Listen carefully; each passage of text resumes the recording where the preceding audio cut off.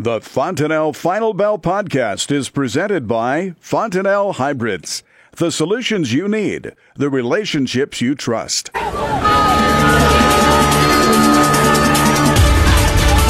afternoon from the Nebraska State Fair. It's time for the Fontanelle Final Bell here on the Rural Radio Network. I'm Susan Littlefield as Eric Krueger joins us with Smart Yield. And except for the cattle, it was definitely another down type of day in the market trade today. We'll take a first look here at this grain side of it. And you said it best when you said, Eric, before we started, it's August. This is normally the trend we go through. We're getting ready to start harvest. Obviously, harvest is going to be early this year, but the trend has always been lower. But it just so happens that we've got trade and everything else kind of crammed in. So we kind of lose sight, shall we say, of history? Yeah, I think so. I think you just have to be, have to look back and realize that usually through the month, the end of August, month of September, grains usually grind lower into harvest. And historically, we have trouble coming into, the end of the trade on September, and it pushes the market lower. And you throw some trade issues in there, and it hasn't helped at all either. Well, we look at the trade discussions, and I know that Canada, they say, is on the brink of coming back to NAFTA complete with the other two countries. Still waiting for something to happen with China. These trades, do you think it's going to taint this year's harvest and the harvest market prices? I think a lot of what we're seeing with tariffs and everything is built in, the negative side of it. Something could change, of course, on the bean market. Beans, if you look for the month of August, coming into the end of it here, we're down, over 85 cents, and we today on the river soybeans, we came within a couple cents of the low that we put back in July. So we've taken a ton of premium out of that market. And usually that happens as we push into harvest, when, the bulk of harvest hasn't started yet. And I think a lot of that's been pushed with tariffs, but it's something we normally see. It's going to be interesting to see in the month end here if we can kind of hold that July low. And if we can't see maybe a little bit of retracement back up off that and give some guys an opportunity before harvest to maybe get some more sales locked in. But if not, I think, this is just a pretty typical pattern that we see seasonally. Well, we are in the first notice day, and you look at the markets, some happy to see August leave the board. Yeah, I think so. I think everybody's in that ball camp, especially over on the meat side of it. On the grain side of it, I think, we've got a few weeks left on the September contract, and a lot of delivery decisions have already been made. So I think a lot of guys are looking past that. We're looking forward to harvest and really seeing if we're going to have the type of crop that the numbers suggest we will. What are we seeing? I know the corn basis has kind of held pretty well in recent days with the harvest pressure. Is that basis going to stay in place? I think that's always your really good question, and I think usually, of course, like we see every year, when we have the bulk of supply locally, especially when we're at our bulk supply, it's not easy to see basis firm up. When the end user can find it really easily, it's usually the worst basis. And I think it's on corn, that's going to be the case, and on beans, I think it could be a year where we really see a swing in basis lower. Just I think a guys always have to step back and look at where we're at physically with the cash side of it and compare that to futures. And we're going to have a lot of beans and we're going to have a lot of corn, and I think that's negatively going to impact basis here through harvest. Are we, as we look at the numbers of export-wise, on weekly export sales, we're on the softer side for corn, kind of mixed for the soybeans. With China stepping back from the market, it just continues, Eric, to seem like a very quiet type of trade.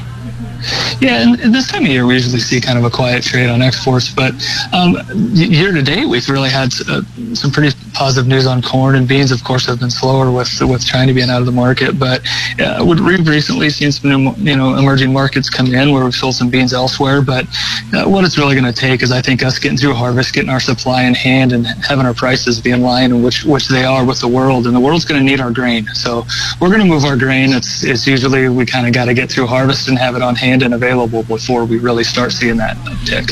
From the soybeans, basis is expected to see more pressure. I know the soybeans traded lower once again today as selling returned to the market. Kind of happened in the overnight, didn't it?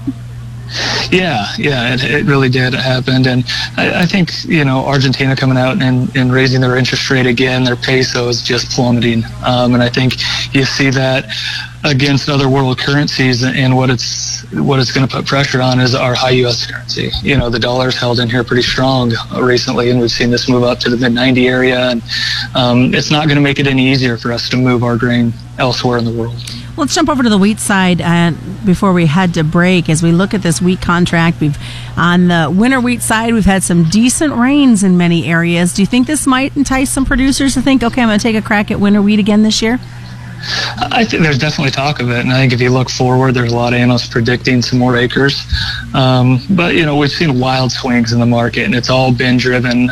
We've seen them in beans off tariff news, and all of a sudden, Russia's your big wheat kicker, and Russia came out today and said, they're considering an export tax if they reach over a 25 million ton ship export level, and we've seen that over the last week really sway this market up 20 cents, down 20 cents, and there's numbers coming out with StatsCan numbers tomorrow morning that the market's going to be really interested in, but those numbers are from July surveys, and they've had some heat after that, so they may be a little skewed. But I think you got to step back and look, and where's it put U.S. wheat with world wheat, and we're still overpriced, especially with this move up we've seen. But if you look out further, you look into the year end, and I think there's a pretty good opportunity for U.S. wheat to get kind of really competitive with the wheat in the rest of the world. Do you see any pressure though coming from Mexico? Not from Mexico, from Russia on the wheat? I think it's always that cat and mouse game that they're playing, kind of like we're seeing in other grains, where if they do limit their exports, then I think it really helps our market, and it helps demand shift our way. But if they don't, if we see more wheat out of Ukraine, more wheat out of Russia, then I think that can negatively impact our market that way. Well, stick around, folks. We do have more of the Fontanelle Final Bell coming to you from the Nebraska State Fair. Eric Krueger is joining us with Smart Yield out of Kearney. We'll dive into the livestock side. There may be the positive side of this whole market today with the cattle. Stick around. More's coming up. It's the Fontanelle Final Bell on the Rural Radio Network.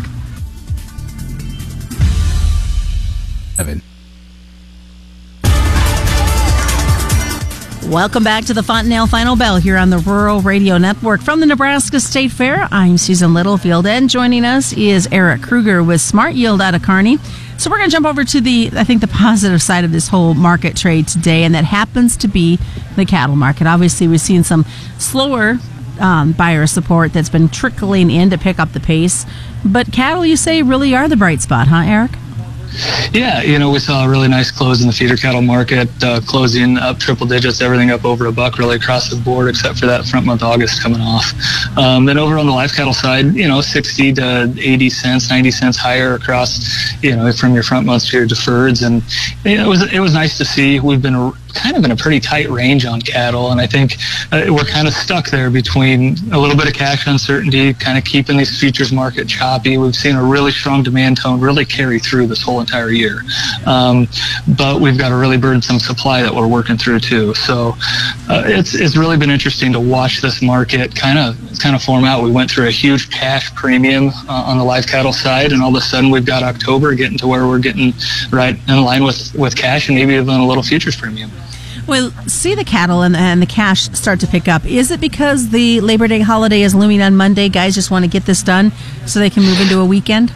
I think so. We usually see that coming in tomorrow. They're pretty quiet the day before a 3-day weekend. But also, there's the Packer margins that we've seen and what we're going to see for August are really strong, and Packers continue to kill strong because they have really strong margins. And if you look out and look towards the end of the year, look through the fall, those margins are going to continue to stay strong. Probably not what we've seen here in August, but I think if you look out, they're going to continue to stay steady, and I think that should help at least keep this futures market steady, keep that cash market with the demand there, and that should help the support a little bit. What are your thoughts on how feeder cattle have been trading lately?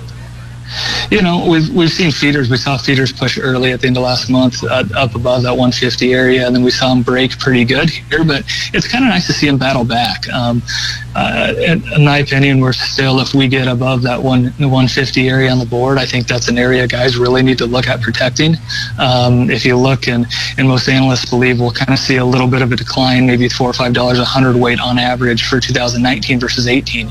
So if you go back and look at those ranges, on the feeder cattle side, it looks like somewhere in that, on your 750 pound prices, somewhere in that 150 area is a good number. And on your 550 steer prices, you get up into that 160, 170 area, and it's probably time to do something about it. Jump over to the hogs. This is a market that just continues to really ebb and flow. You don't know what from one day to the next is going to be limit up, limit down because of the losses and the continued discussions that are going on globally.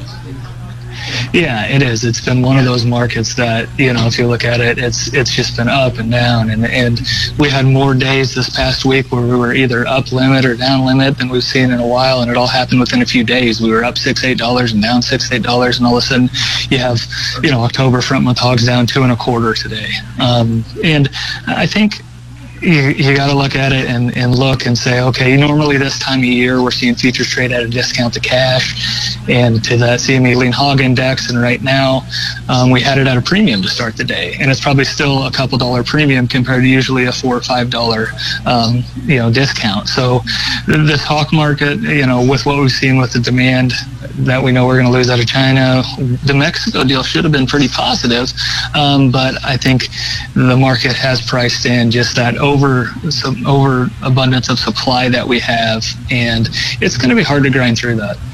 And it just takes, I don't know how you guys all keep it up. I mean, we as broadcasters try to keep track of everything that's happening, trade negotiation-wise, who's doing what. For you guys, as you look at these markets and deal with it on a daily basis, how do you keep everything straight?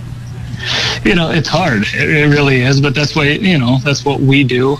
We tell a lot of producers, we're not out there growing it. We're out on this side of the marketing side of it. So you got to have somebody like us in your corner that does follow it on a daily basis, because between the political landscape that affects the meat markets and your protein markets and the political landscape that's been affecting our grain markets, it's really been difficult to navigate this year. But I think guys are doing a good job getting through it, and hopefully we've taken advantage of some of the opportunities. And if not, I think you got to look forward and look to getting our grain out of the fields, really look towards getting through harvest and having a plan going forward, whether it's storage, whether it's looking out to next year on corn and, hoping to see a tightened up stock to use ratio, or on beans, trying to find an area that's going to work for guys to hopefully come out on the positive side of the balance sheet.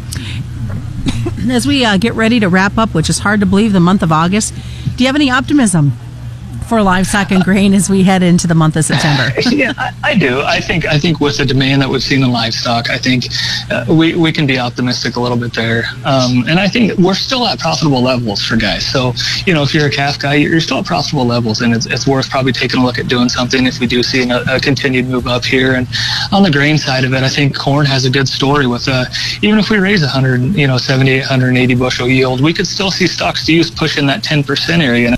Way for producers to get a hold of you, Eric? You can look at us online at mysmartyield.com or give us a call at 308-234-6805. And that's the Fontanelle Final Bell on the Rural Radio Network.